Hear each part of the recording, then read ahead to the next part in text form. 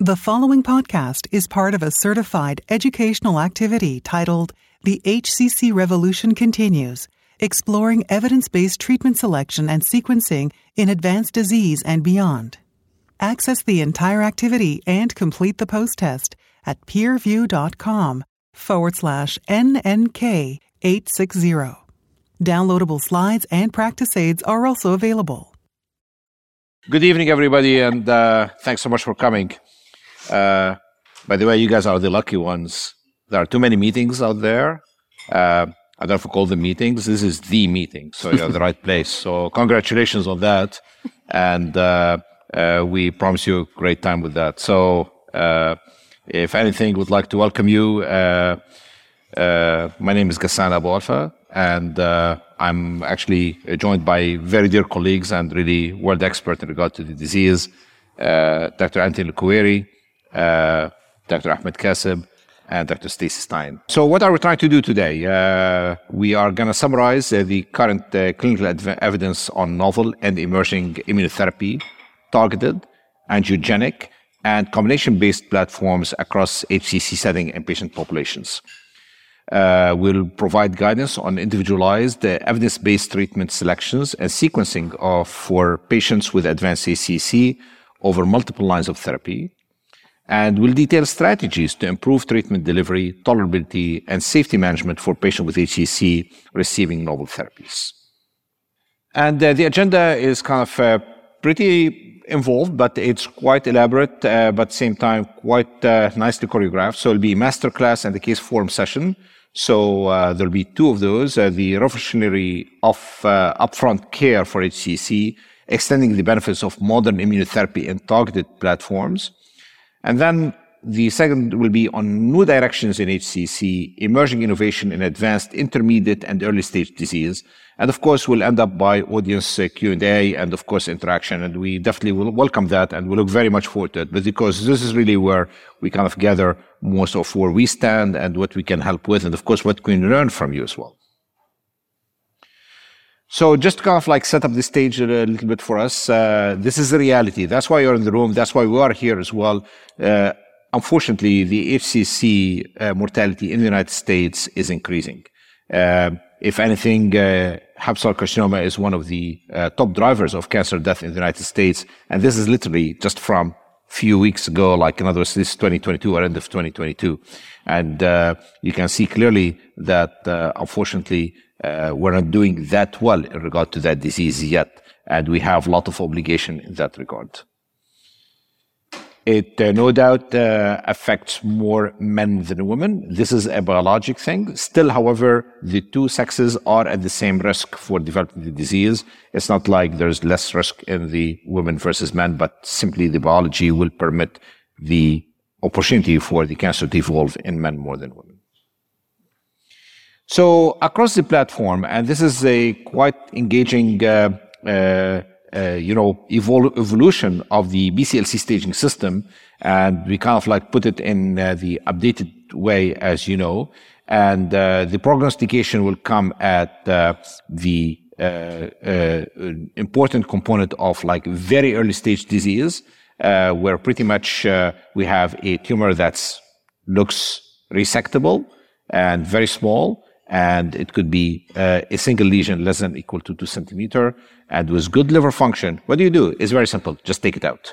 And this is really where the potential for the surgery might come into play. However, interestingly, there could be a discussion, which we kind of, a little bit beyond the scope of what we're going to talk about today, about if you were to transplant those patients as well. And this really, at least, is an example about how much the multidisciplinary approach is very important in that disease.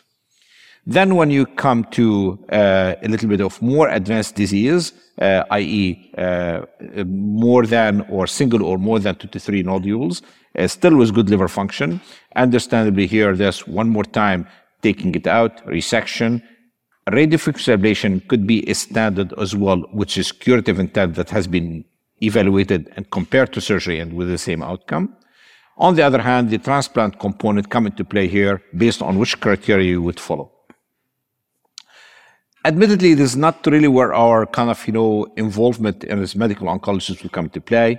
But interestingly, it's very important for us to be there to kind of, better understand what our colleagues are trying to evolve in regard to the disease, because ultimately we'll be on the care of a patient, sadly, because of the still high recurrence of the disease after resection, after RFA, even sadly after transplant. Then we come to that big category, you see it in the middle, which is like category B, which is the intermediate stage.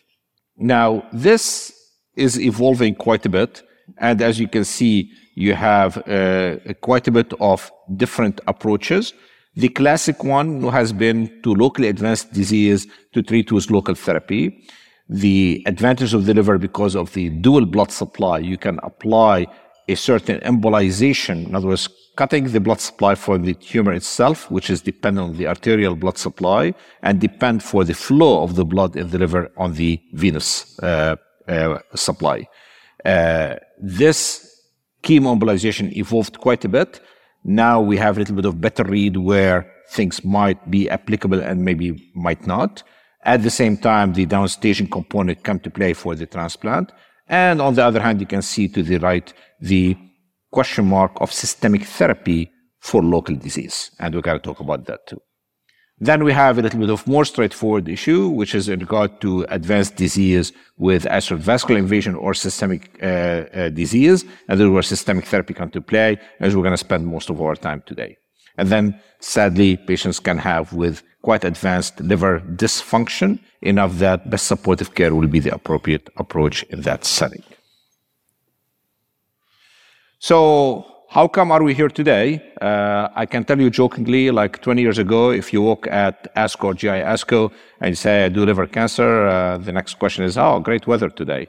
And there was nothing to talk about. But look where we are. This is really a great thanks to especially the patients who really contributed and to their loved ones in regard to all those studies.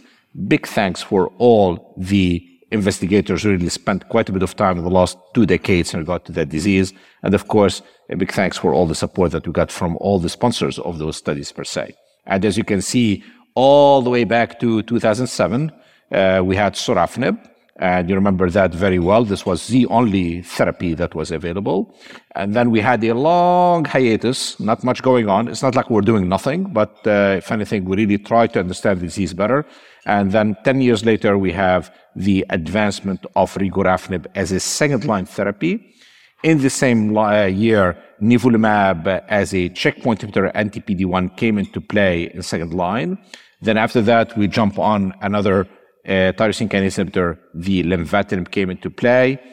After that, we have in the same year, 2018, pembrolizumab in second-line therapy.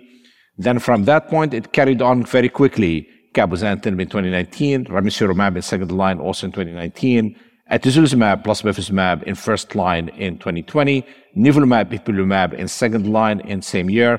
Then we took hiatus in 2021. 2022, we have the durvalumab, tremelimumab, the STRIDE based on the Himalaya study. So clearly, it's quite fascinating to see how much we evolved from literally nothing before 2007, one drug in 2007, and now, as you see, we are pretty busy. And this is would, if anything, need an important reflective moment like what we're doing today to understand how to treat patients best. And this is really a little bit of a more advanced algorithm of the BCLC I just showed you a second ago. And as you can see over here, within the same context of what we're talking about, there is especially the advancements of the BCLCC, where the systemic therapy apply. And as you can see, if you were to focus on that red box, atezolizumab plus bevacizumab, durvalumab plus tremelimumab, in regard to combination therapy in first line, lenvatinib and sorafenib in the first line, durvalumab, a single agent in the first line as well. And then in the second line, you have regorafenib with prior exposure to sorafenib. You have cabozantinib. You have ramucirumab with a requirement for AFP more than 400.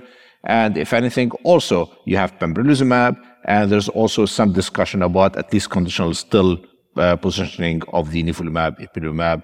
And then third line, there's only one drug already still approved, is the cabozantinib itself. We're going to talk about those, and we're going to dissect them a little bit in more details as we go through all the presentations. So, if anything, the important component to remember that still we need more work to be done.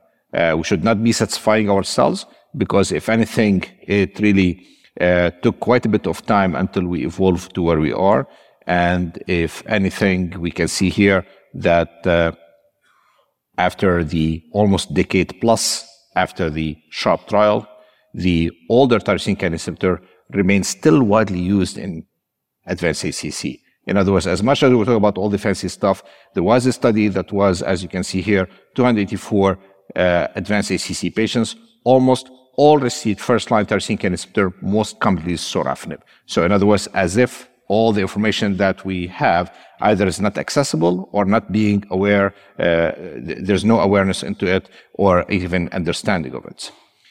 And interestingly, there's also a concern that patients might go untreated. And if anything, we can see here that in another study, 506 patients with advanced HCC, 44% received no active first-line therapy at all. And of those who did receive the first-line therapy, 37% of them did not even receive second-line therapy. So you see how much opportunities there is here to help patients to really evolve that disease. And ultimately, in regard to the intermediate stage, the cancer registry and health claims data in 215 patients with intermediate and advanced HCC, 46% received no active treatment at all in regard to what could be systemic or local intermediate or locally applicable therapy per se. So as you see, we have big challenges over here. I think we all understand in regard to provide the access to therapy for everybody, we have a lot of work to do. So if anything, one more time, I can't thank you enough for being here on behalf of all three of us, or for all four of us. I excluded myself here. And if anything, we're going to come on with the first masterclass one, the revolution of the upfront care in HCC, extending the benefits of modern immunotherapy and target platforms. And our first speaker is my very dear colleague, Dr. Anthony El-Kuwairi, Associate Professor of Clinical Medicine, Associate Director of the Clinical Research Phase 1 Program Director at the University of Southern California, the Norris Comprehensive Cancer Center in Los Angeles. Anthony, the floor is yours. Thank you. Thanks, Ghassan, for the great introduction. Welcome, everybody. I think it is quite obvious when we talk about immunotherapy in solid tumors, we are still mostly talking about checkpoint inhibitors that remove the brakes off of the T cells, whether it's through targeting PD-1 or CTLA-4. And both of these pathways have been leveraged in HCC, as we will see. Just as a quick reminder, that anti-PD-1 or PD-L1 therapy works in the tumor microenvironment by unleashing the potential of the suppressed T cell. It does require the presence of those activated CD8 positive T cells to be there for it to work. And it requires some level of expression of PD-L1 usually also to work. CTLA-4 has complementary mechanisms of action to PD-1 or PD-L1, and in the sense that it primes the T cells usually in the periphery, in the lymph nodes. It expands specific subsets of helper T cells as well that will assist the anti-PD-1 therapy in many ways. So the story of immunotherapy in HCC started with single-agent nivolumab and single-agent pembrolizumab, both which were evaluated in phase 1/2 type studies. And both studies showed consistent results with deep, durable responses and single-agent response rates in the range of 15 to 20%, and favorable safety profiles. So that was the impetus to say, okay, well, let's take this to first line with CheckMate 459 and compare nivolumab to sorafenib. And this is a good reminder of why we do phase 3 studies, right? So in this study, the response rate of nivolumab, 16%, was very consistent with the phase 1/2 data. However, the median overall survival was not statistically superior to sorafenib. So numerically slightly higher, but did not reach statistical significance. So this was a negative trial, did not show the superiority of nivolumab to sorafenib, which was the original design. But the safety was also consistent, and the PRO, the quality of life questionnaires definitely showed that patients who were receiving single-agent nivolumab had superior quality of life for the duration of their therapy, as you see highlighted here. So, to summarize, single-agent nivolumab showed durable responses, manageable safety, and the promising survival had been seen in CheckMate 040. However, 459 showed that it did not improve outcomes compared to sorafenib in a statistically significant way. So then the research shifted to the assessment of immunotherapy combinations. And of course, the first combination to receive regulatory approval is the combination of atezolizumab, bevacizumab. And this is also based on sound scientific rationale, because bevacizumab is known to normalize the tumor vasculature, recruit the CD8 positive T cells into the tumor microenvironment. It also decreases some of the immunosuppressive cells like MDSCs and Tregs. So it contributes to the anti-cancer immunity of anti-PD-1 or PD-L1 therapy. So the phase 3 IMbrave 150 study compared atezobev to sorafenib. The eligibility criteria was typical of advanced HCC studies, so no prior systemic therapy, good performance status. Of note, because of the risk of bleeding with atezolizumab, the study required an endoscopy within 6 months prior to enrollment. If patients had varices, they were required to have them treated according to local standard. So there is some misinterpretation out there that varices were excluded. They were not. They just had to be treated. Patients were required to have good hematologic and organ function and Child-Pugh-A, like all of these studies. And the study had co-primary endpoints of PFS and OS, and you can see here that it was positive on both counts. So significant improvement in median overall survival, 19 months with the combination versus 13 months with sorafenib, with a hazard ratio of 0.66. The curves separate early, they stay separate, and we see at 18 months a landmark survival of 52% with atezobev, 40% with sorafenib. Similarly, the PFS was improved with a hazard ratio of 0.65. The response rate by RECIST 1.1 was 30% for atezobev and 11% for sorafenib. Of note, there was an 8% complete response rate, which prior to this was really unheard of in HCC and quite remarkable. And I think the story is very consistent with immunotherapy. When you have a response, it tends to be quite durable. The safety and tolerability of this combination also, basically there were no surprises as far as safety profile. It was as expected for this combination. This is again a review of the response data, which I just showed you. You notice here that there was not a huge difference when looking at RECIST 1.1 versus modified RECIST. So I think most of these studies now have gravitated back to using mostly RECIST 1.1 and iRECIST. And the responses were durable in both arms. Looking at the safety considerations here, no question that diarrhea and skin toxicity were more common with sorafenib as a class effect. They were much less frequent with the atezobev combination. Hypertension was a class effect related to VEGF therapy and was seen in both arms. And otherwise, again, this was really as expected. There is the box on the right of the slide talking about bleeding events. It's important to note that with the endoscopy being done on all patients prior to enrollment, the grade 3 and 4 bleeding hemorrhage rate was actually quite comparable between the two arms, 6.4 and 5.8%. The all-grade hemorrhage was slightly higher in the BEV arm, but it was mostly epistaxis.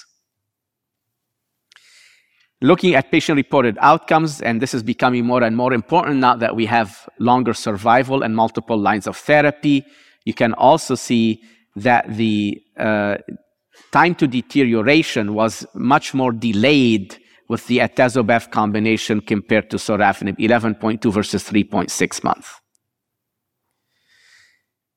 Now, as we get more experience with this combination, it would be great to try and understand what could cause some of the primary and secondary resistance. This is a publication that came out this year, which is looking at anti-drug antibody levels. Of course, this is one study, and it's hypothesis generating. It probably needs to be validated, but here's the nutshell. There were about 17% of patients who developed a high level of anti-drug antibodies on cycle 2, day 1, compared to baseline. And you can see that those patients with the ADA high had inferior progression-free survival and overall survival compared to the patients who maintained low levels of or did not develop ADAs. Again, the numbers are relatively small, but there was a test cohort and a validation cohort. So this was well done scientifically, but it was a small population, mostly hepatitis B, all in Asia. So this needs to be a little bit more understanding. The other thing, the ideal cutoff of what ADA levels are significant is somewhat arbitrary, and that needs to be studied a bit more as well.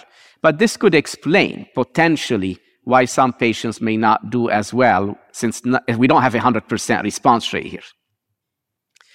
The other thing that was unique about this study that made it elegant is they tried to link the levels of ADAs to mechanistic explanations. And there was this inverse relationship between the serum levels of atezolizumab and anti-drug antibodies.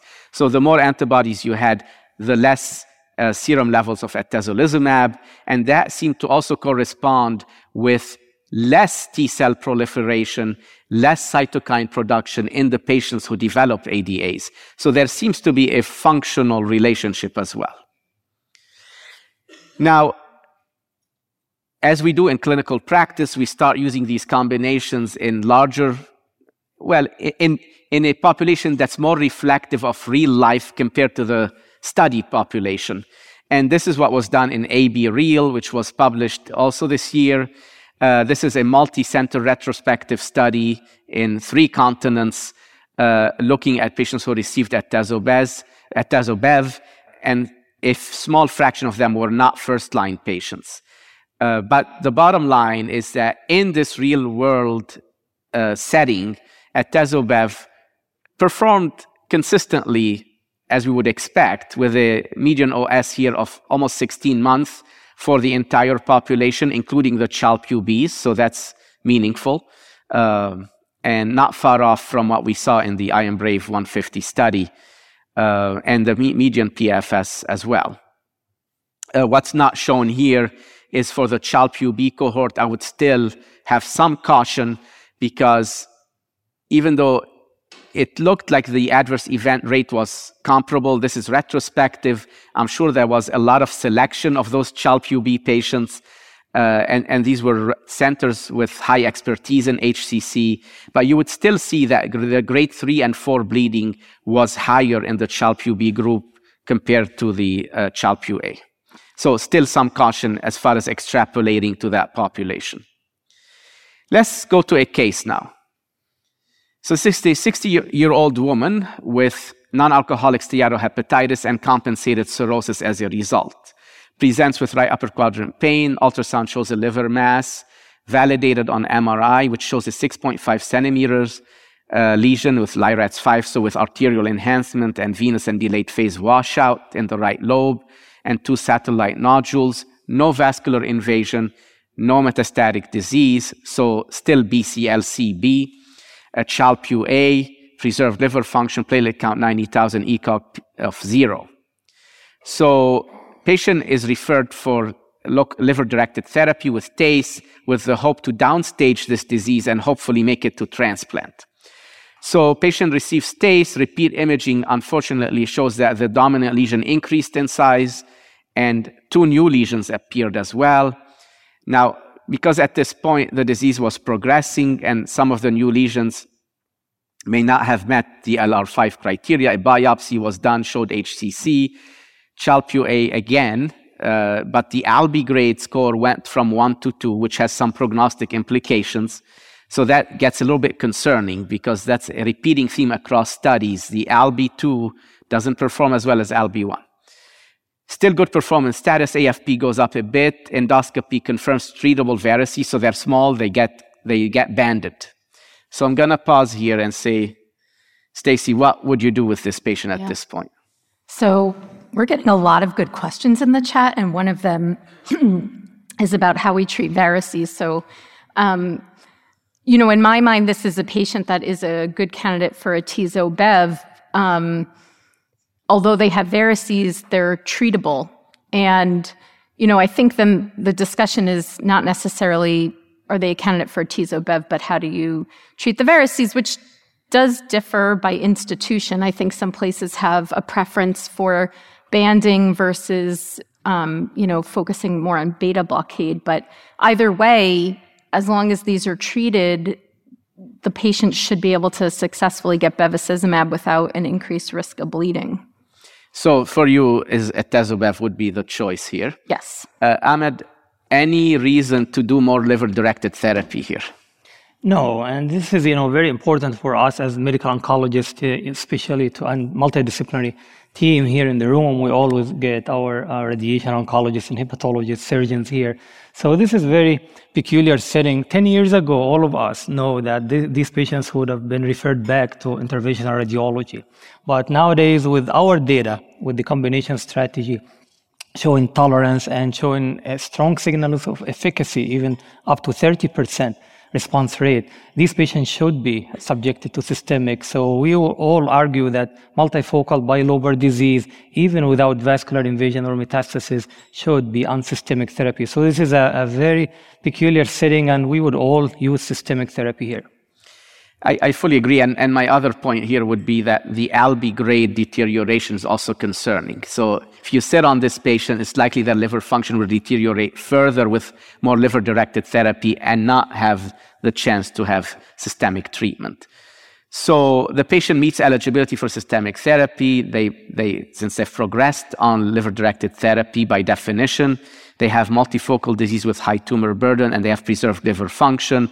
As we said, the esophageal varices are treatable, and certainly the combination with atezo-bev is an appropriate first-line option in this patient with Child-Pugh disease. Thank you, Anthony. That was great, and we heard one perspective, and I will be happy to put the further subsequent developments in regard to immunotherapy in the first-line setting. And if anything, it has been really quite fascinating that things evolved in regard to combination therapy. As you see, we're going to talk on the durvalumab plus tremelimumab plus some other options as well. And that we're going to touch on in regard to what's called the Himalaya study. The Himalaya study is a quite evolved study with about 1,200 patients, understand with the same criteria, same as Dr. Koueri brought up in regard to the atezolizumab plus bevacizumab, which is unresectable disease, BCLC B or C, Child-Pugh score A, not prior systemic therapy, i.e. first line. Patients were originally to be randomized to 4 arms, one of durvalumab as an anti-PD-L1 as single agent, another one was durvalumab plus tremelimumab with 4 doses of tremelimumab as anti-CTLA-4 at a low dose of 75 milligram. The third arm was durvalumab at 1500 milligram per every 4 weeks, same dosing, but with tremelimumab only given once, 300 milligram once only, and then the comparison arm was sorafenib. You'll see that there is an X across the 75 milligram times 4 of tremelimumab, because based on data that came from the phase 2 trial that preceded, we found out that actually the patient with those reduced doses of tremelimumab that was given 4 times did not fare any better than single-agent durvalumab, and as such, we discontinued that arm and carried on with the 3-arm comparison per se. The primary endpoint, understandably, and it should be, is overall survival, and of course, we look at all the other endpoints as deemed standard. So what did we find here? This is a study that we proudly presented here first time, literally just last year at the same meeting as today. And it's already published in the New England Journal of Medicine and Evidence, and already led to the approval of durvalumab plus tremelimumab and durvalumab. How did we do that? The first aim of the study was to look at durvalumab plus tremelimumab as a combination compared to sorafenib, looking for superiority. Is it any better? And yes, we did find that. As you can see over here, the improvement in outcome for the STRIDE, which is durvalumab plus tremelimumab, went up all the way to 16.4 months compared to the sorafenib for 13.7 months. There was another aim of the study, which to look into single-agent durvalumab compared to sorafenib, but looking for non-inferiority. In other words, trying to see if they are equal in regard to outcome. We already heard from Dr. Al-Kuwairi about some of that non-inferiority suggested by prior studies like nivolumab and others. And for that purpose, we looked into anti-PD-L1 versus a tyrosine kinase inhibitor, and we found that, yes, it was positive for non-inferiority as well. You can see that the number, again, is like about 16.6, and same time, sorafenib 13.7 still. Very important over here to remember that the numbers have to be understood within the confines of the statistical design that's better. I.e., those two numbers of 16 are not equal because one of them is designed within the superiority component for durvalumab plus tremelimumab, while the other for the durvalumab is a non-inferiority number. So I would not really jump on to compare those numbers. And already we have seen, especially as you can see, not only at the median, but beyond the median, there was continuation of the benefit, as you can see in blue, for the durvalumab plus tremelimumab, enough that actually at 3 years, these are new numbers for us in HCC, 3 years, 1/3 of the patients still alive. So definitely there was quite a bit of impact in regard to the therapy. Now, the other secondary endpoint of the study was the progression-free survival. And as you can see, there's kind of like quite a bit of clinging of all those three curves in the PFS to your extreme right that looks no difference at all. And frankly, there was no difference per se. Actually, why is that? We actually now have better understanding in regard to the checkpoint inhibitors. You remember you are kind of like inviting the immune system of the patient to try to activate against the cancer cells. And this really takes time for priming per se. And you might really miss a point on the PFS, and it might not necessarily implicate that per se. Even though we have seen in the atezolizumab plus bevacizumab some improvement in regard to the PFS, but to be fair, despite the improvement, it wasn't really as illustrative as the excellent overall survival that was necessarily there. And this is really, it's not about drugs, it's about the mechanism of action over here, where probably PFS, after all, is not necessarily the primary endpoint for studies that have checkpoint inhibitors in them. Bottom line, we then, less than a year, proudly, it was literally just from tomorrow, Friday, till this year, 1 year since we presented that data first time at GI ASCO. And if anything, the drugs in regard to the combination were approved by October 21 this year, last year.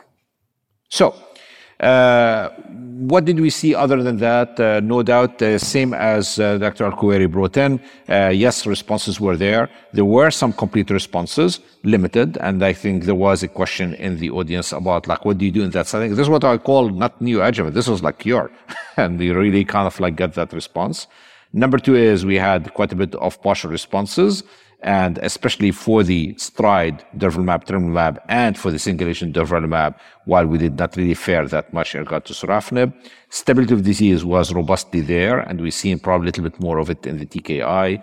And more importantly, despite what I just said about that maybe you need priming of the T cells, but understandably, some of us have cells that are primed already, the median time to response was impressively only 2 months for the durvalumab plus tremelimumab.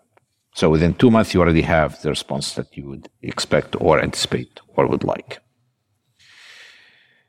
In regard to adverse events, I have to admit that there's not much to talk about because it was rather very well tolerated, as you can see over here. Yes, in regard to if we were to focus on the grade 3 and 4, less than 5% diarrhea. abdominal pain in 1%, rash in 1%. And at the same time, we can see clearly that this also applied for durvalumab as single agent as well. Of note, we did not see any bleeding in the study. And of note, we did not scope patients for any varices before as an eligibility criteria. So there was no scopes required for the patients. By the way, this is a great study. We are happy that we have another option for therapy for patients. We'll come to some discussion and debate about which is which, but nonetheless, to give credit also, there has been other advances in regard to the therapy. And this is mainly data that is relatively new. This all was presented in Paris at the ESMO last September. And the tislelizumab, which is a quite interesting in particular anti-PD-1, showed non-inferiority to sorafenib. You already know the subject. We said that single-agent anti-PD-1 will be probably non-inferior to tyrosine kinase inhibitor. And this nice data presented by Dr. Shen from Nanjing in China showed a outcome, as you can see, of overall survival of 15.9 months for the tislelizumab and 14.1 months for sorafenib. Where we're going to fit in the tislelizumab, we're not really sure yet. There is a certain particularity in biologic in regard to the Fc receptor, but yet it's positive outcome that we are seeing over here. And if anything, we can see here that we have one more time add on particular novel therapies. And if anything, if there's no contraindication to the checkpoint inhibitors, i.e. no other immune disease per se, we have at least at the moment applicable in the US, atezolizumab plus bevacizumab, but with the requirement of the endoscopy for the ruling out the varices and make sure that the varices are treated at least 6 months. You have the other choice, durvalumab plus tremelimumab. Then, of course, if for whatever reason, and I have to admit that we say that, but we're not really sure really what it means. If you have a patient that's not ideal for the dual therapy and want to give single agent, yes, you have the single agent therapies. At least we spoke about two already. We have the durvalumab, we have the tislelizumab. As you know, durvalumab was pulled out from that indication voluntarily by the company, so it's not really an applicable therapy per se. And of course, if you have a contraindication, you still can use lenvatinib or sorafenib as a tyrosine kinase inhibitor. So we'll carry on in regard to the immunotherapy in first-line advanced ACC. And there's one more component that we really talk about that also happened at ESMO. And this was the combination of pembrolizumab plus the lenvatinib. And if you recall, this is called the LEAP-002 study. We were all kind of excited about that treatment and came a little bit with rather novel numbers that we are not really used to yet or understand. If anything, it was a negative study. It showed no difference at all between patients who received lenvatinib plus pembrolizumab, as you can see in blue, and for the lenvatinib plus placebo. And the median survival was 21 months for lenvatinib plus pembrolizumab and 19 months for lenvatinib plus placebo. This is a number that we're not used to yet. We kind of like settled to understanding that TKI's median survival is about 13 or so months, and now we're talking about 19 months per se. Interestingly, we can see that also the PFS did not differ between the two arms of the study, about 8 months or so.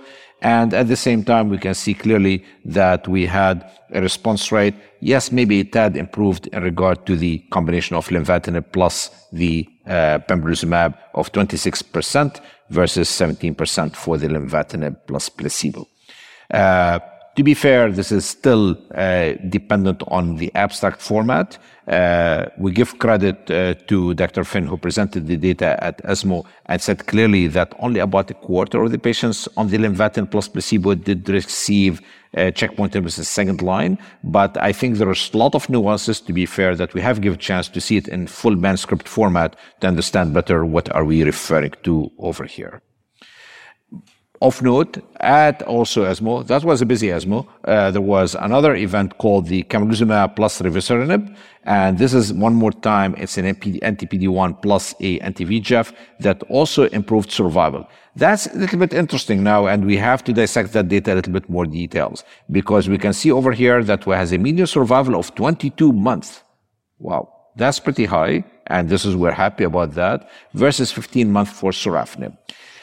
Positive study, no doubt about it, and Dr. Shin again presented it at the ESMO in Paris.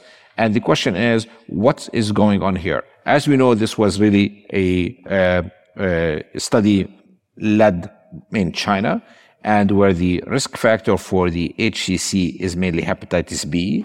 Already we have a nuance that we have seen across all the studies that yes, everybody benefit in regard to the use of the checkpoint inhibitor, but maybe to some extent the Hep B related HCC patients will fare the most, followed by the Hep C, followed by the non-viral. And this is what actually Dr. Kuweri referred to in regard to the real AB study that was rather surprising to us, because when the evolution of a more real data, as Dr. Kuweri mentioned, looked into the atezolizumab plus bevacizumab, the percent of the patients with hepatitis B that was in the UMBRAVE 150, 50%, went up to the real kind of contribution that we see in the real world, about 30% so, and the atezolizumab plus bevacizumab median survival went down to 15.73.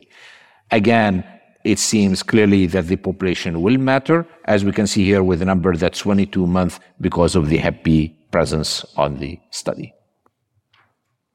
And by the way, in regard to the adverse events, that's again one more component that we're waiting a little bit more understanding when the manuscript come up, because we're a little bit surprised, despite that we mentioned in regard to the other therapies, for example, the durvalumab, tremelimumab, where barely there was any adverse events. We can see here there was quite a bit of hepatotoxicity, 33%, 38% or so hypertension, in addition to 12% in regard to the PP syndrome, and some other components that were a little bit concerning, among which 6.6% hypothyroidism. And I hope you are all checking TFTs as part of the evaluation for the patients as well.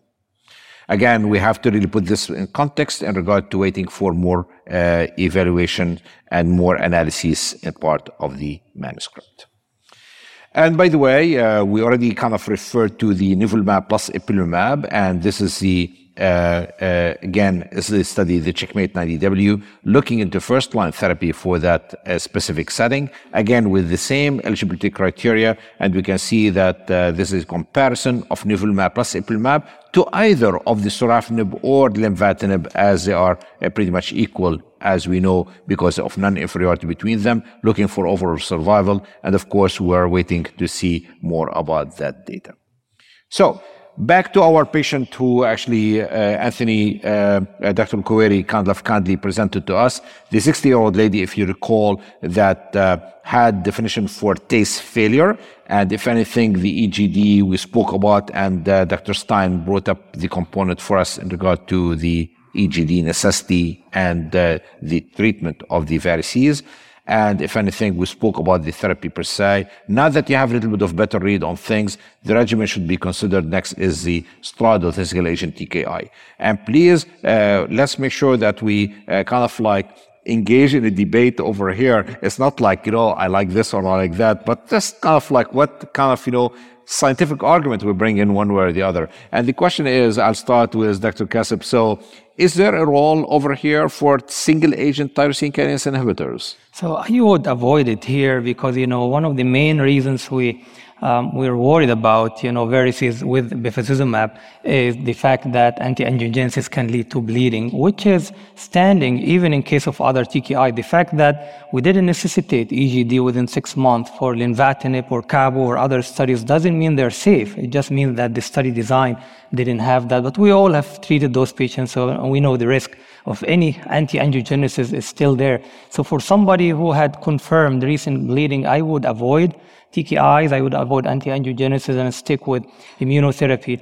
Here, because if let's say we used atezo-bev, you cannot use any single agent. So here, the only option would be durvalumab, for example, because it's dual checkpoint inhibitors, or nivo-epi. But I would use durvalumab because of the quality of life and because of the tolerance issues and the phase 3 data. Thank you so much, Dr. Kasib, for that. And Dr. Kuweri, back to you. And in the beginning, you mentioned to us about that we have to make sure that it's the misquote in the study in regard to atezolizumab plus bevacizumab. It's not like absolutely no varices, but treated varices. Mm-hmm. But now here you have a scenario where the patient actually got a bleed. Right. So would then the STRIDE, as Dr. Kassim is suggesting, will come into play or not? No, absolutely. I mean, even the study itself excluded patients who had a bleed within 6 months. So this would be a contraindication to bevacizumab. And having level 1 evidence of superiority of STRIDE to sorafenib really is a fair first-line option. So I think it would be the best option in this case as well, because the patient has good performance status, Child-Pugh A.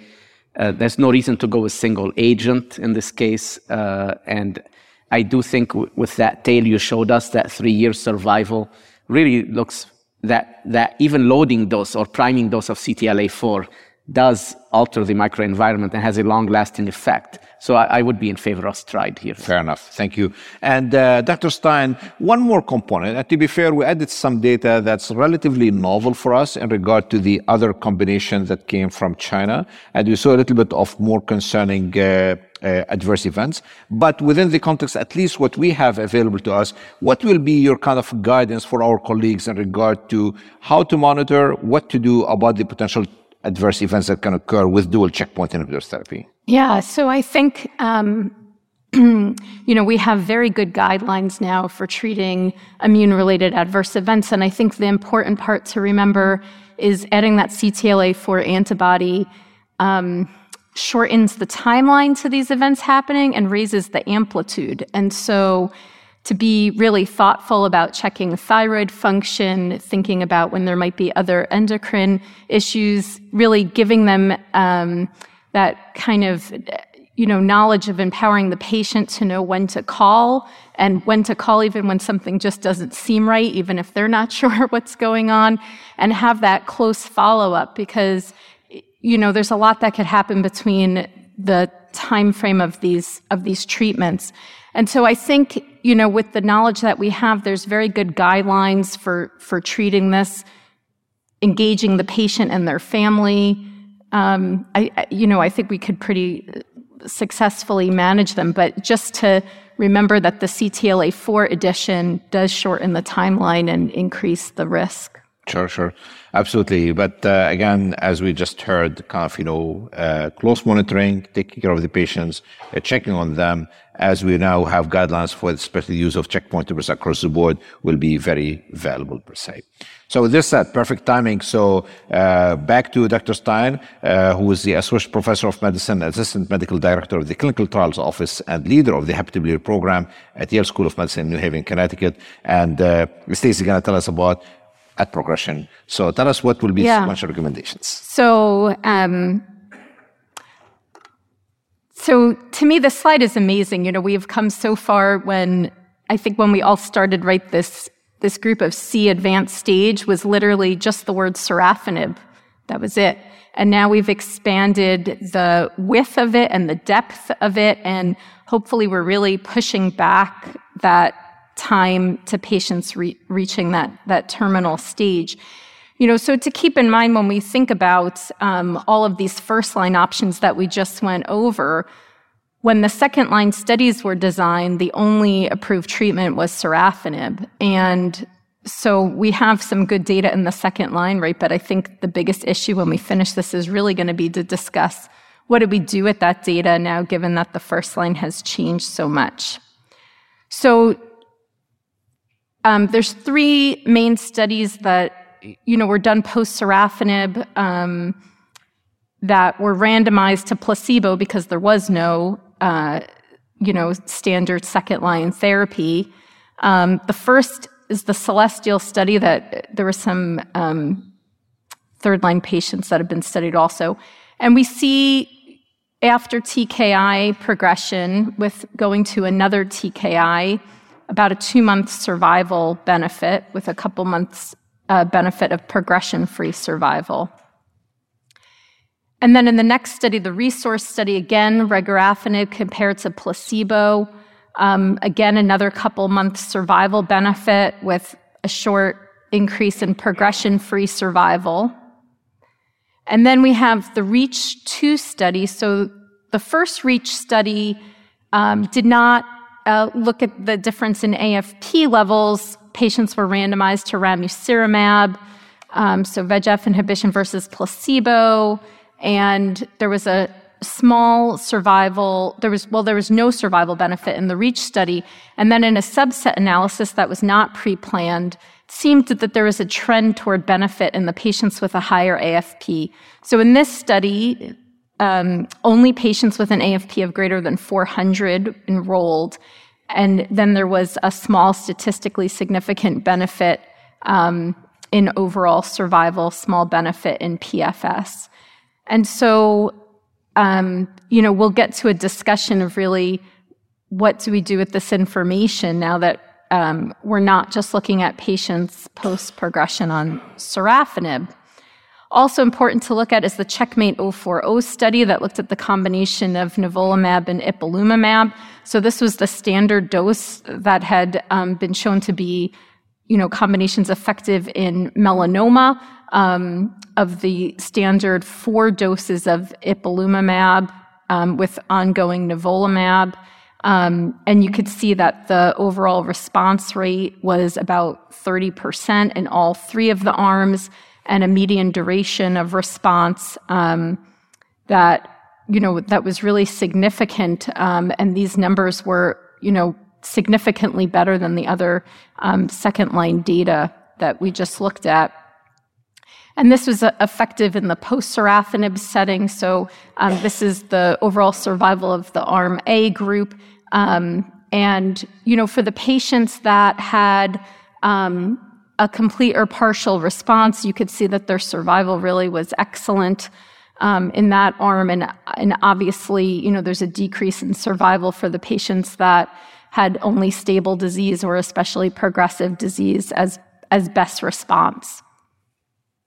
And so, if we think about a patient, 60-year-old patient with BCLC stage C disease, Child-Pugh A disease, now receives frontline atezo-bev, as many of our patients are, and progresses, right? What do we do next, and how do we incorporate this data? Obviously, we can't go back and redo all of these second-line studies. So we have to do what medical oncologists do, which is extrapolate, think about the mechanisms of action, the individual particulars of each patient.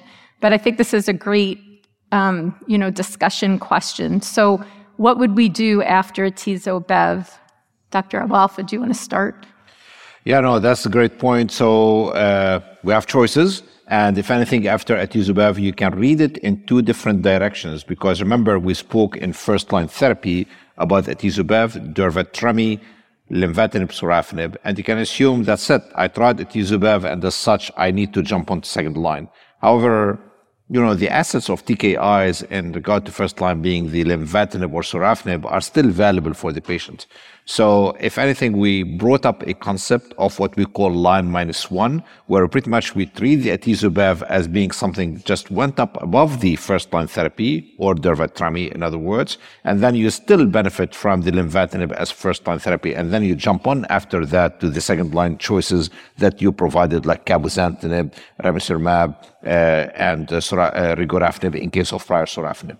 This is one school of thought, and it's not necessarily proven per se. It's more to use and benefit from all the options that are available. But on the other hand, you can really be very clear about that. A second line, I just jump on to cabozantinib, which has been showing quite a bit of benefit per se. So debatable, but I can see it both ways. Okay, Dr. Alqueiri, let's say someone had a good response to atezo-bev, was on treatment for longer than the median duration patients are on. Would that change your decision-making at all on what to give second line? Not necessarily.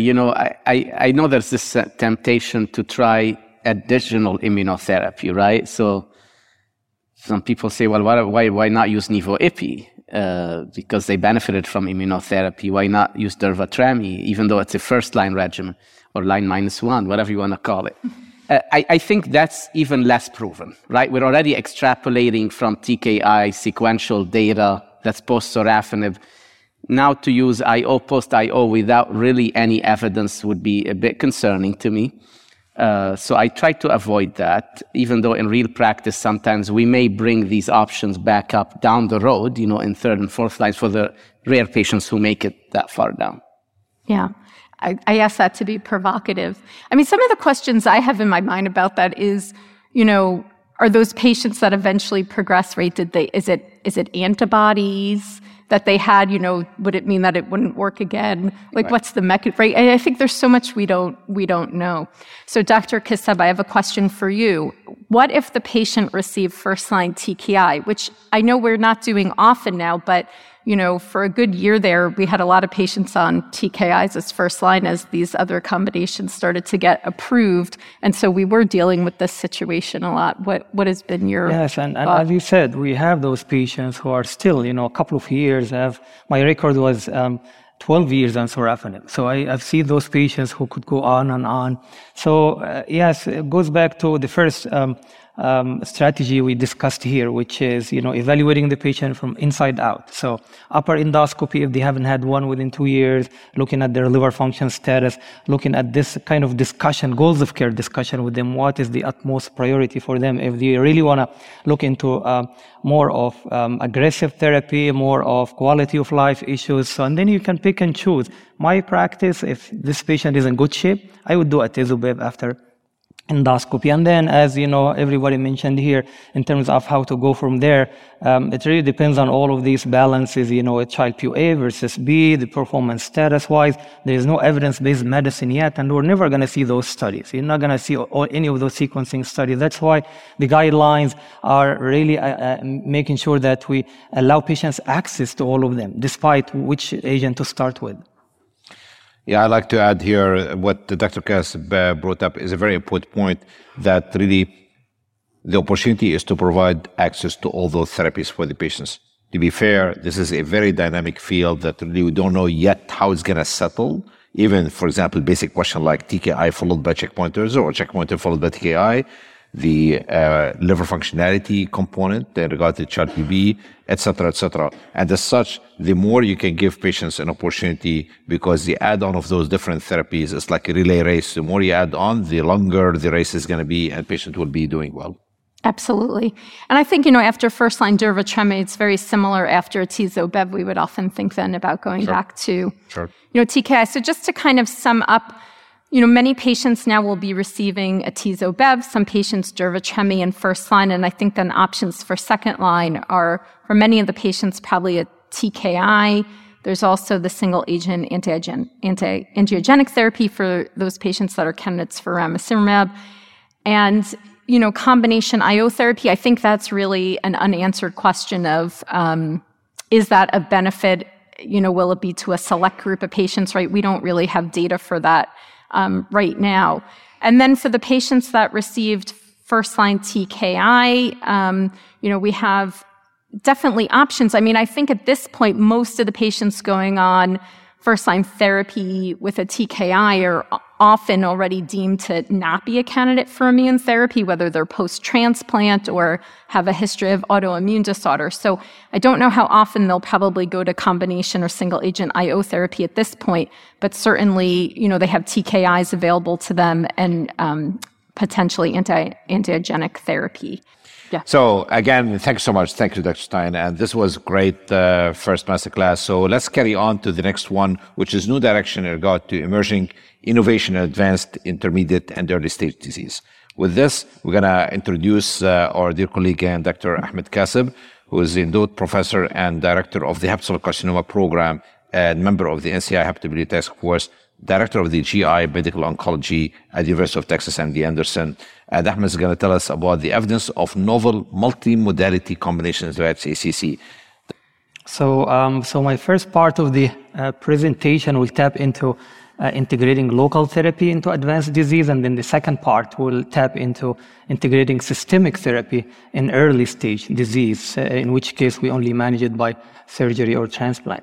So before that, I want to talk about two important pathognomonic features for hepatocellular carcinoma that will help us set the stage for understanding those two intriguing ideas. So the first one is the fact that this is a VEGF-mediated angiogenesis tumor. So tumors are very vascular and arterial phase with the rapid washout, and that's how we diagnose it.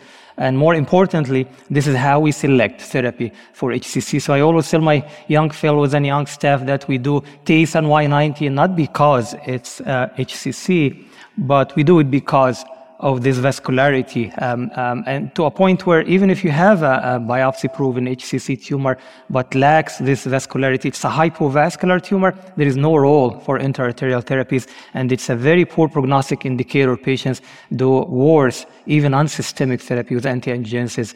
The other pathognomonic feature for HCC, which will help us understand the pathogenesis and treatment outcome, is the fact that this is an immune-rich environment, meaning it's infiltrated by immune cells, but they are all turned off. They are being suppressed. And that's because the liver is an immune-tolerant organ. All of the blood flow from the portal circulation passing through the liver to be filtered. So we have the microbes, we have the diet. So therefore, it is very peculiar setting for immunotherapy checkpoint inhibitors. So the first slide here is tapping into the immune suppressive microenvironment here, and the fact that 70% of those tumors are immune suppressed. And that's also something that could explain why we have reached the glass ceiling with even double agents with immunotherapy up to 30%. And then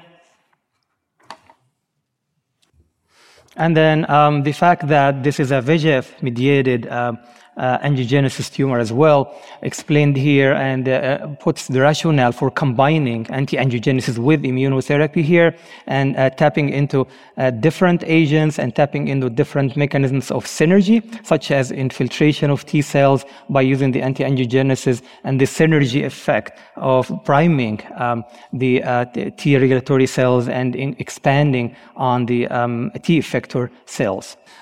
So what is the rationale for this intriguing idea of introducing local therapy into management of patients with metastatic disease? So this is it here. The fact that those patients, unlike any other solid tumor patients, they don't die from some metastasis in the bones or lymph nodes.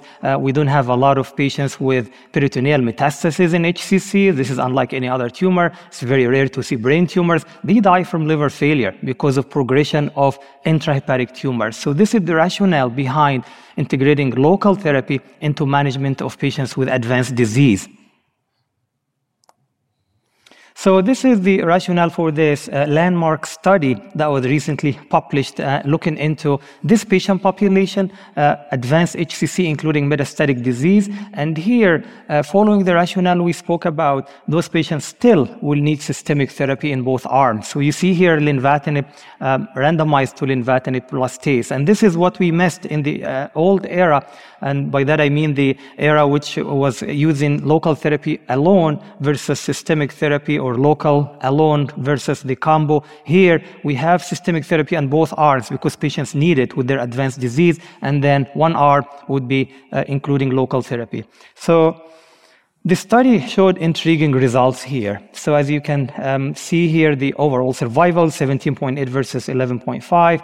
PFS, very impressive, 10.6 versus 6.4. So clearly proving this concept that integrating local therapy into management of advanced disease setting, even metastatic disease, could provide patients with survival advantage because we delay their liver failure incident.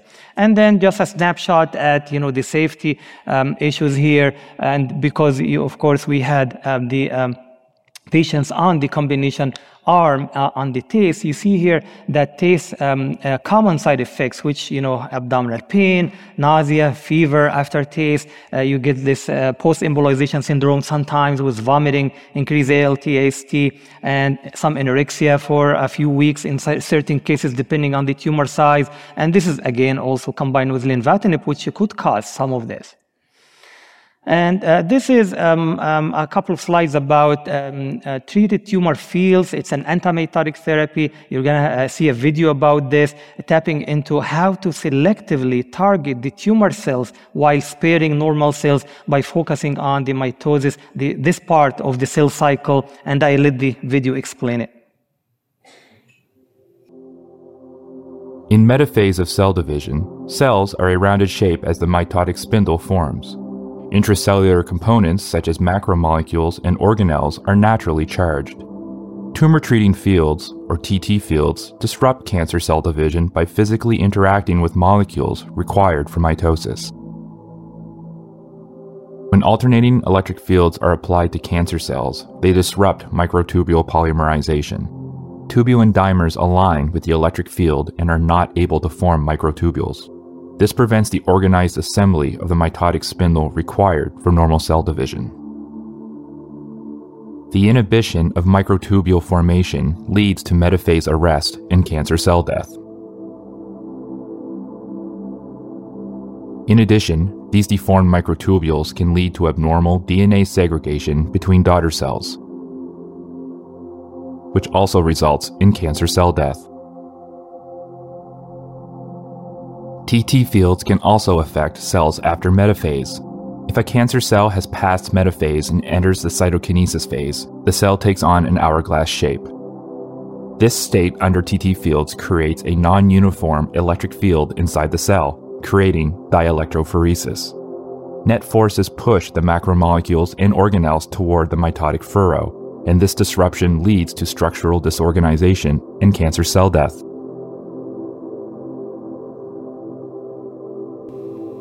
Transducer arrays can be placed on the scalp, chest, or torso to deliver TT fields that kill cancer cells. The placement of transducer arrays is personalized for each patient.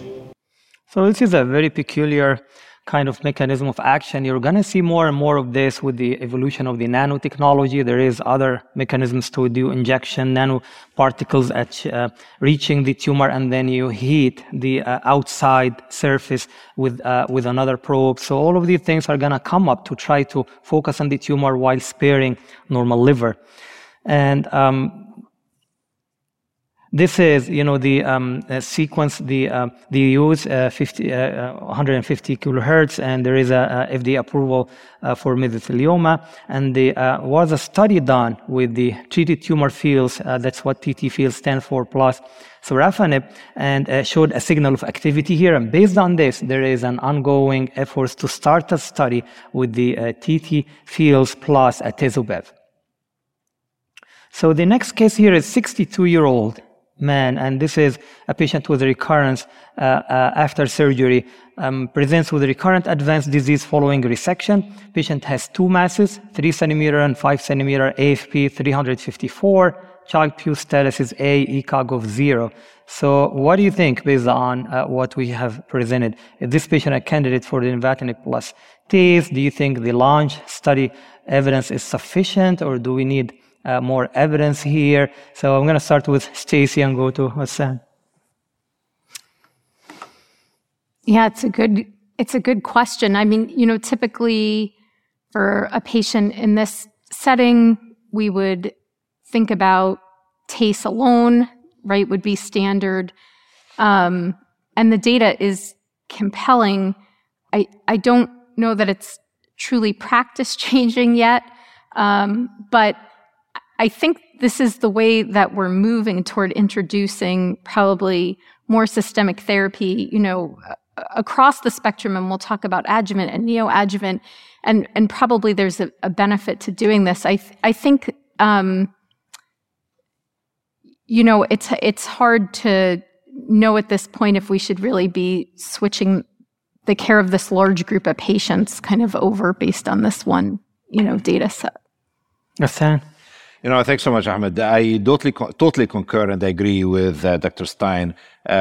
We love the new concepts. We love the new ideas. And by all means, we have to really have an open mind in regard to welcome new studies, as we said, in regard to combination with local therapy, in regard to novelty, as we just saw with the other modality.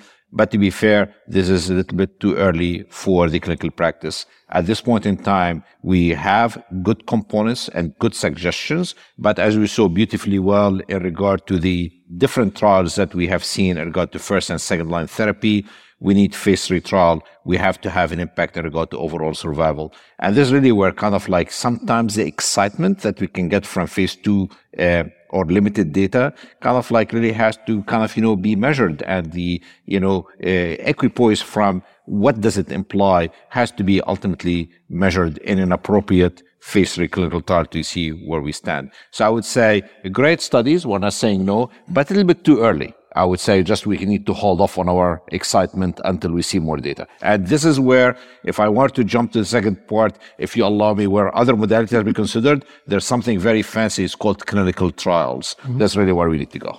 Yes.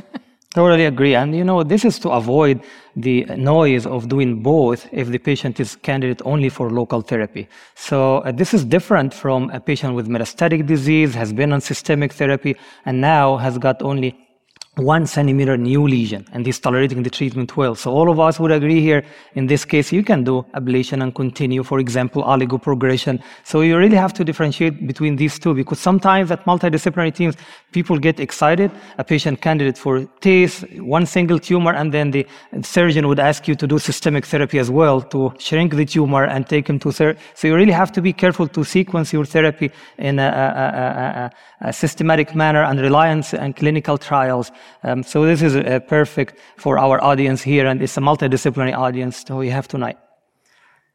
All right, moving on. So this is fresh out of the oven. A few months ago, this study was long-awaited, so was SBRT, radiation therapy, stereotactic, plus sorafenib, randomized to sorafenib alone. It took a long time to finish, and we all know this because we're all part of it. But then it showed this improvement in survival here. You see almost 16 months versus 12 months. So this is a proof of concept that you can combine. But as Ghassan said, you have to follow what the clinical trial entry criteria were. This study actually necessitated also some vascular invasion patients and so on. So it was advanced. It was not a clear cut. Single tumor, amenable for definitive intent radiation, and the added sorafenib. So we also have to look at, and we're all used to this. This audience is very sophisticated.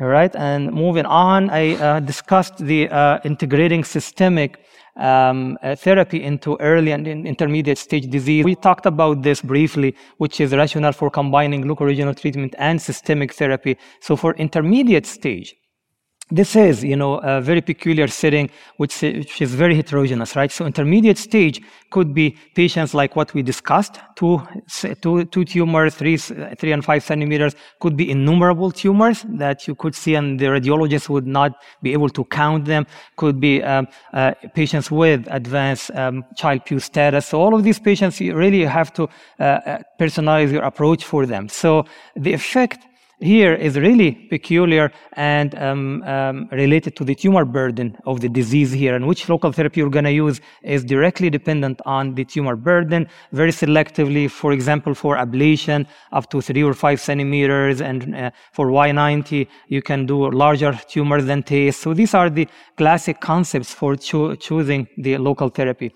So systemic therapy has got level 1 evidence here of improving survival in HCC. And this is not something that you find in any other, even surgery, because of course you cannot randomize to placebo here. So there is very strong rationale to using systemic therapy because of this level 1 evidence, and the potential advantage to incorporating it early on is that you can start earlier. Patients will have good performance status, good liver function status, and there is more effective intervention prior to possible liver decompensation with repeat localized therapies, and potentially you can increase the chances of cure by offering these patients downsizing that could lead to resection or transplant. There is a very, very strong rationale here for this setting.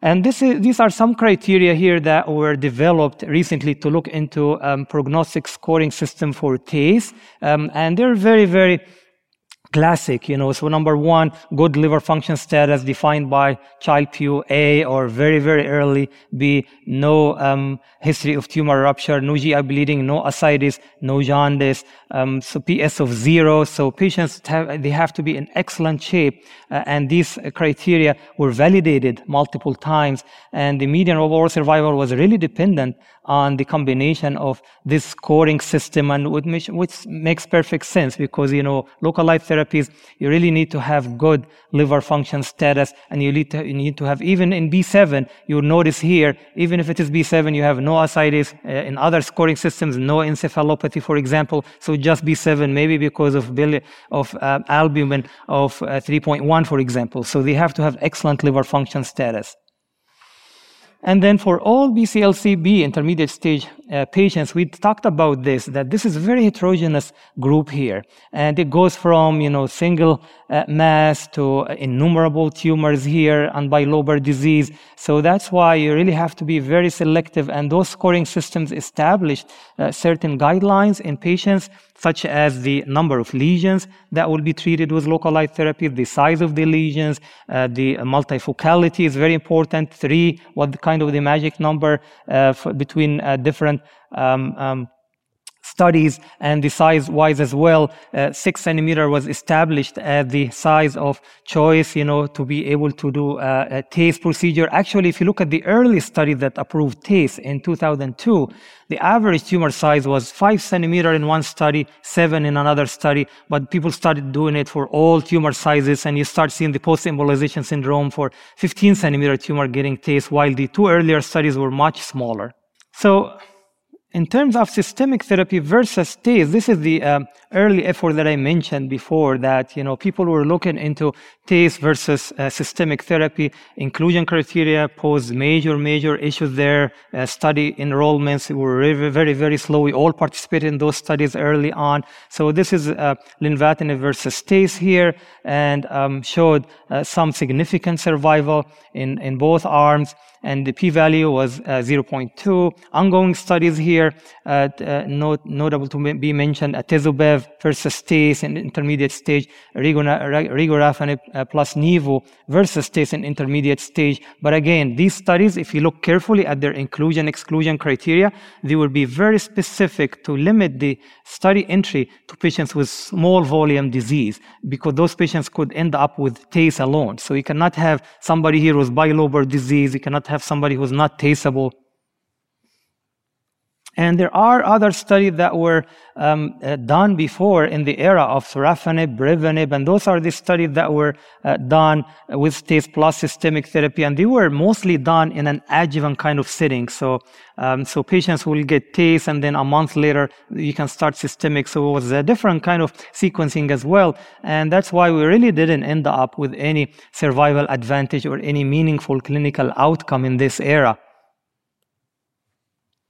The next wave here is localized therapies plus immunotherapy. We talked about the rationale for this and why immune microenvironment is one of the 2 pathognomonic features for HCC, and there is a very strong rationale to adapting this in terms of combining it with localized therapies here. And you most likely heard about the Episcopal effect here, that the localized therapy would induce tissue injury, new antigen formation, and this by itself can induce systemic inflammatory response to mobilize and expand on T effector cells. So there is very strong rationale. This study here was a proof of concept looking into local regional therapy plus immunotherapy was tremelimumab plus ablation, and showed the proof of concept here.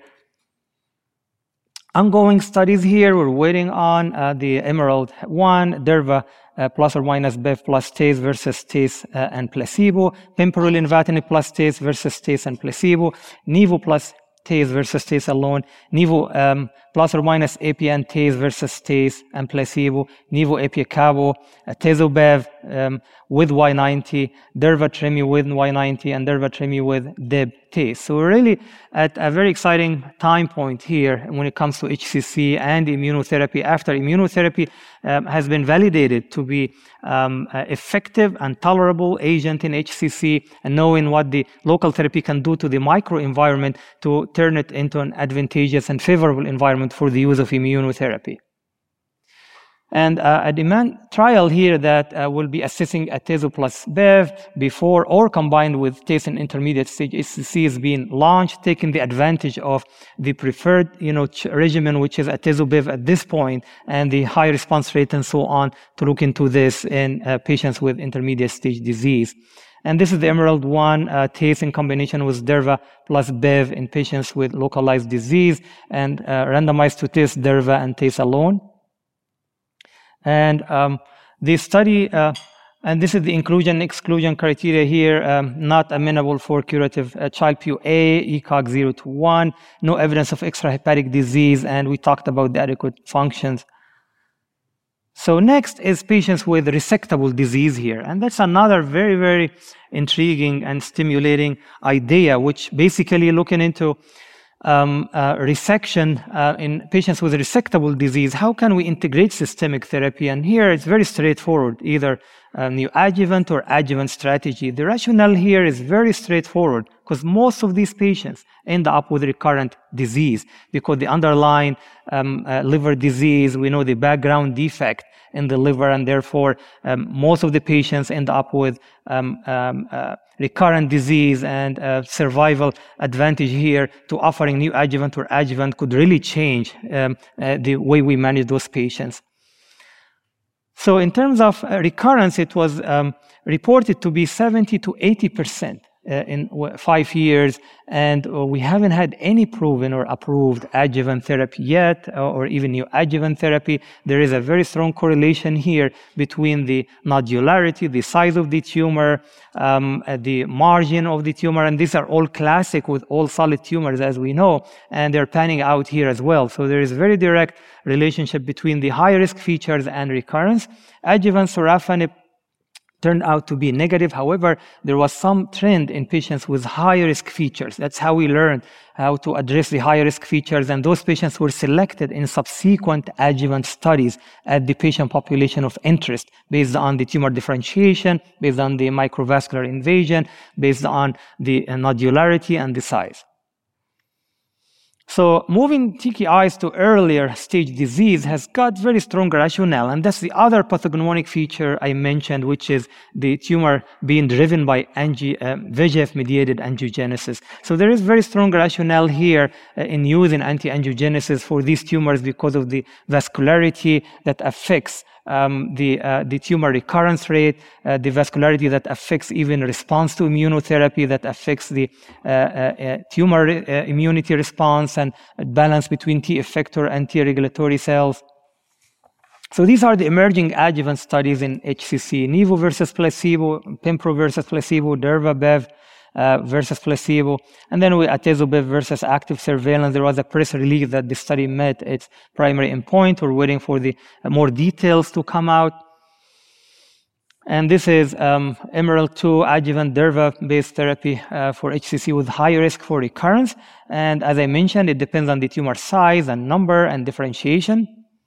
And this is the atezo-bev scheme, atezo-bev as adjuvant therapy versus just active surveillance.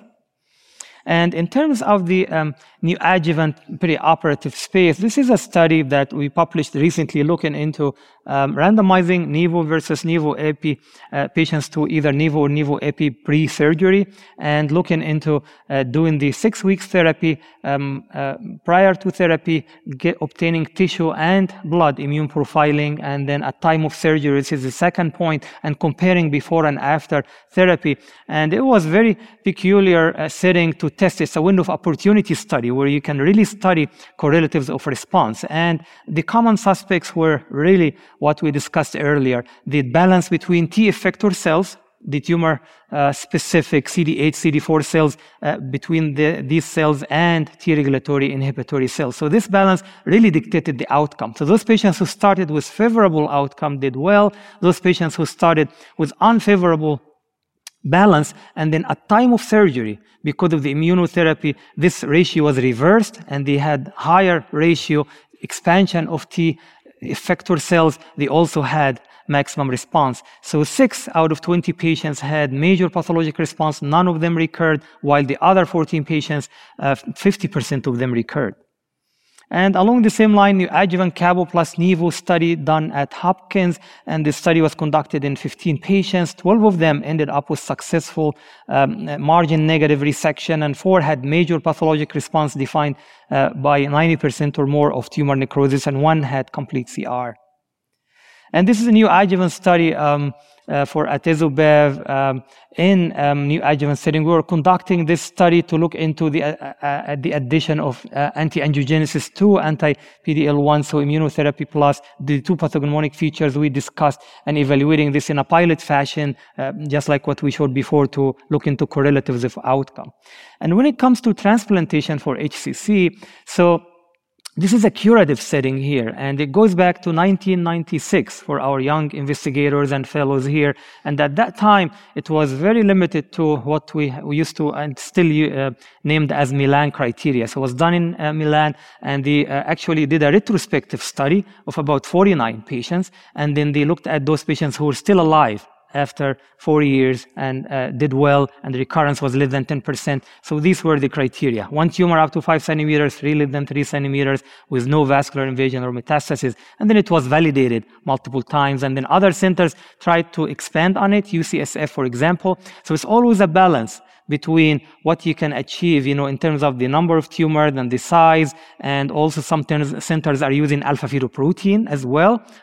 Some centers are using PET scan. The whole idea is to look into a biologic evaluation of the tumor. So testing the tumor biology, whether it's by the old criteria, looking only at the size, and the UNOS criteria here in the US goes by the size, maximum 3 centimeters, and UCSF is the maximum we use in the US. But more centers are now involved with more assessment of the biology with PET scan, alpha-fetoprotein, for example, to kind of dig deep there. And very few centers transplant any patient with alpha-fetoprotein more than 1,000, because it's an indication of even micrometastasis there. So unspoken rules, I'm sure you guys are all heard of it, is just indicative of the worry about the tumor biology and the recurrence after transplant. So there is a peculiar study here ongoing, Derva plus Tremi, for HCC patients listed for liver transplant. And that's why we put this slide, because we have to understand this is a clinical trial setting. Again, at the tumor board, you might be pushed a little bit, especially if a young, clinician by the transplant surgeon and asking you to give atezo-bev or something else. And then guess what? This patient gets, in line in next month for liver transplant. And then there is, some reports about the rejection, and it's really a very dangerous situation. So you have to stick with as Hassan was saying, evidence-based medicine. These patients are excellent for clinical trial investigations. And even this study, there are some safety barriers there. So those patients, they cannot be within 3 months of transplant. So there are some imposed, wait time now, 6 months by the UNOS. So they have very strict guidelines to go with, so to avoid the issue of patients getting transplant while they still have in their system some immunotherapy and it is not cleared yet from their system. So it has to be at least 90 days between last dose of immunotherapy and transplant. So this is our case here, a patient who was found to have extensive microvascular invasion at resection. So you got the report, a 50-year-old man with hep C cirrhosis, and had a unifocal HCC 7.5 centimeter with no vascular invasion and imaging, child POA, and platelet count are normal, underwent resection and was found to have extensive microvascular invasion and moderate to poorly differentiated HCC. So question to Stacy and Hassan, how would you manage this patient? Would you use adjuvant therapy or local regional therapy at this point? And would you even consider immunotherapy? So this is a really good question, and it comes up not infrequently at tumor board. I think this is a problem that, surgery alone, you often have a bad feeling when you get back this pathology. You're very concerned the patient is going to recur. I think, though, again, the question is, do we have randomized data to say that we know that doing adjuvant therapy at this point is going to make a difference? And we know that sorafenib does not make a difference in the adjuvant setting. We have a bunch of ongoing studies. There is, I think, going to be some data tomorrow of some adjuvant data, but we really don't know yet that we should be giving adjuvant therapy or what the right treatment is. So, I hope that in not a long amount of time, right, we'll have better data from some of these studies that completed that'll really help guide this, because I think, we all hope that some of these studies are going to show a benefit, right, that's really going to help these patients. I think you could even argue, looking at this, that hopefully neoadjuvant data would help drive what to do with these patients, right? Like most other cancers, when you know that someone is going to have a resection like this, you hope that you could give them more effective systemic therapy before their surgery. But, right now, I don't think we have enough data to give them therapy at that time. I totally concur, and we have to be really, patient until we have data. And intriguingly, since we prepared the program, and if any of you follow the news, actually there was a press release early morning. It's like almost about 19 hours since it was released in Basel in Switzerland, that the AMBRAVE 050, which we just heard about, atezolizumab, is reported to be positive. But we don't know more than that. You can look into your whatever channel you connect your data. So at least we see. We of course have to wait until we see what the data is about. They said that we didn't have yet a maturity in regard to the survival, and they have to wait for the next analysis. But they are happy about what they saw so far, and this was in the press release. We're going to continue to evolve in information of that nature. The good news is that, as Dr. Kassib said, there is plenty of clinical trials that are available, or at least collected already the number of patients on to kind of understand those components. But please, we all urge you, and you're hearing it from all three of us in different ways, we would not just throw in any therapy just because we feel that adjuvant therapy is appropriate, because we don't know. And as we know, there has been experiments where not necessarily the adjuvant therapy will do the right, appropriate intervention per se for patients. So we have to be patient. We kind of explain to the patients, unfortunately, we don't have any better than watchful waiting until we see better data for that regard. But close imaging. Yeah, close imaging, of course. I can summarize that continued advances in combination therapy with anti-PD-1, anti-PD-1 therapy as a scaffolding for the therapy is very much needed. We know very much about the alteration regard to the immune activity at the time of the local treatments. A thorough analysis in the context of the study-specific demographics is very much needed, and we spoke about this quite a bit, and we gave some examples. Sequential therapy is an evolving field, and maximizing the options in regard to the patients is an obligation, as Dr. Stein also referred to. Combination therapy evolution is underway, so it's not like we're done. It's a dynamic field, and we have to just wait, and new information is evolving. And that's really why, the same way we do it with other diseases, please, very important not to stick to that's it, this is the only thing I'm using. We have to really be open in regard to other options. Same time, whatever we discover about the current options we have. And of course, the integration of this systemic therapy into earlier stage disease is evolving as well. Interestingly, we're starting to understand that HCC is like a two-way street kind of in regard to staging, where you can really look at systemic therapy for local disease. At the same time, downstaging, as many of you have asked through the questions, will definitely be an important component. We have a lot of questions. I will be checking with peer review how we can probably promise you at least some responses, because some of them are very valuable, and I'm going to at least pick up 2 questions and try to kind of, put some input from my colleagues on the podium. And the first one is in regard to the issue of the ADA. And the question is, do you think it's a good idea to check for ADA if I want to give atezolizumab, bevacizumab? Thoughts? Ahmed?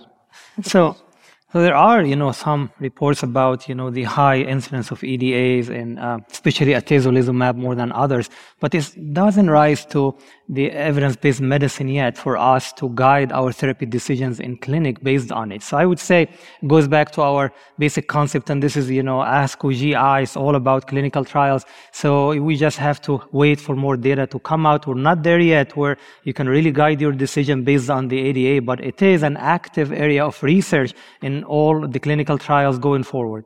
Yeah, no, by all means. Interestingly, and this is really where we're not really fully clear on the story, but the first time it featured in regard to the HCC with the atezolizumab was actually in the package insert by the FDA, where it very clearly says that patients who really have the anti-drug antibody, they will not fare as good on the study as we just heard a little bit earlier in regard to that later recent data from Dr. Kim and colleagues. Interestingly, the other component that, however, a little bit more of concern is that based on the data we know, and this is part of the EMBRAVE 150, this was reported at AACR in 2021, the percentage of patients who have anti-drug antibody positive is rather high, 30%. And that's why, in other words, you really bring up the question, what shall we do about that? And I kind of would say you can look at it in different ways. Is there an obligation to tell the patient about maybe this chance? Is it really something that you're ready to take a risk on? But of course, as Dr. Kassab, we don't have the testing for that purpose. With this said, another question, and this came twice, and for Dr. Stein. So patient with Child-Pugh-B, what's your standard at here? I feel like that is always the most asked question of what do we do. It was. With Child-Pugh-B, right, and there were a lot of questions, and there's good reason for it because every study only represents Child-Pugh-A patients, and yet the majority of the patients we see in reality are Child-Pugh-B. Fortunately, we do have some data in Child-Pugh-B with different drugs where there's been, real-world data collected. And so I think, we have a lot of experience with giving these drugs to a lot of different patients. On the other hand, Child-Pugh-B is not just one, definition, right? There's a huge range of patients, not just B7, 8, 9, but also a sense of whether they're stable where they are in that B status or they're, actively declining from one number to another. We often still go through the algorithm in a very similar way for the Child-Pugh-B patients, but, have to acknowledge that potentially, right, the risk of adverse events is going to be higher in this group, that they will probably need more active management, probably be good for them to also be regular seeing a hepatologist. And, but, there's still potentially candidates for Atezo-Bev. We have published data now looking at, a cohort of Child-Pugh-B patients that were treated. We have that data in TKIs. But it's hard because I don't think we're ever going to see randomized phase 3 study in Child-Pugh-B patients, right? So we have to some degree, extrapolate. We have to share that data that we have from our institutions. We have to be able to show that, that it's safe to give. But certainly it's not the same experience in treating those patients, but I strongly feel that most of them can be treated with multiple lines of systemic therapy with extra management. No, by all means. And to be fair, we have some data in regard to checkpoint inhibitors. There's data in regard to nivolumab, in regard to Child-Pugh-B patients B7 and 8. We have also some data in regard to sorafenib, which is very well studied in that regard. But I agree with Dr. Stein, we need a little bit further data. Thank you very much. This activity is certified by PVI, Peerview Institute for Medical Education. Remember to download the slides and practice aids. Thank you for listening. Download materials and complete the post-test for instant credit at peerview.com/NNK860. This educational activity is supported by independent medical education grants from AstraZeneca, Eisai Incorporated, Exelixis Incorporated, Genentech, a member of the Roche Group, and Novocure Incorporated.